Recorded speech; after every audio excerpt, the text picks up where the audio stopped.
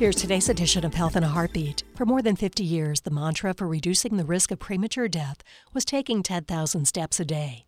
The idea persisted, even though it lacked a lot of scientific support. Now there's a new number, and it's backed by scientific proof: 8,000 steps a day.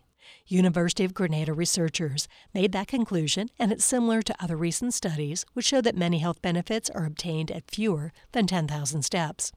For their study, the researchers set clear step targets that produce optimal results, something that had not been done before. The work included a meta-analysis of 12 international studies involving more than 110,000 participants.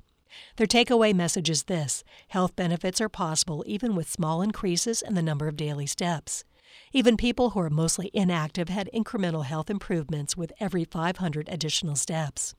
Since not everyone can do thousands of steps a day, the researchers say the findings are good news for those looking to set small, reachable goals that can expand over time.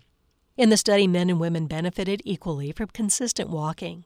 It also found that faster walking had the strongest effect on reducing mortality, regardless of the number of steps taken. So how much is too much when it comes to daily walking? The study found that even 16,000 steps a day poses no risk, but the number of daily steps beyond 7,200 brings diminishing returns. Reductions in mortality risk get smaller as the step count rises. On your journey to a longer life, remember, every step counts. This edition of Health in a Heartbeat is brought to you by University of Florida Health, committed to advancing excellence in patient care, research, and education, and by WUFT-FM.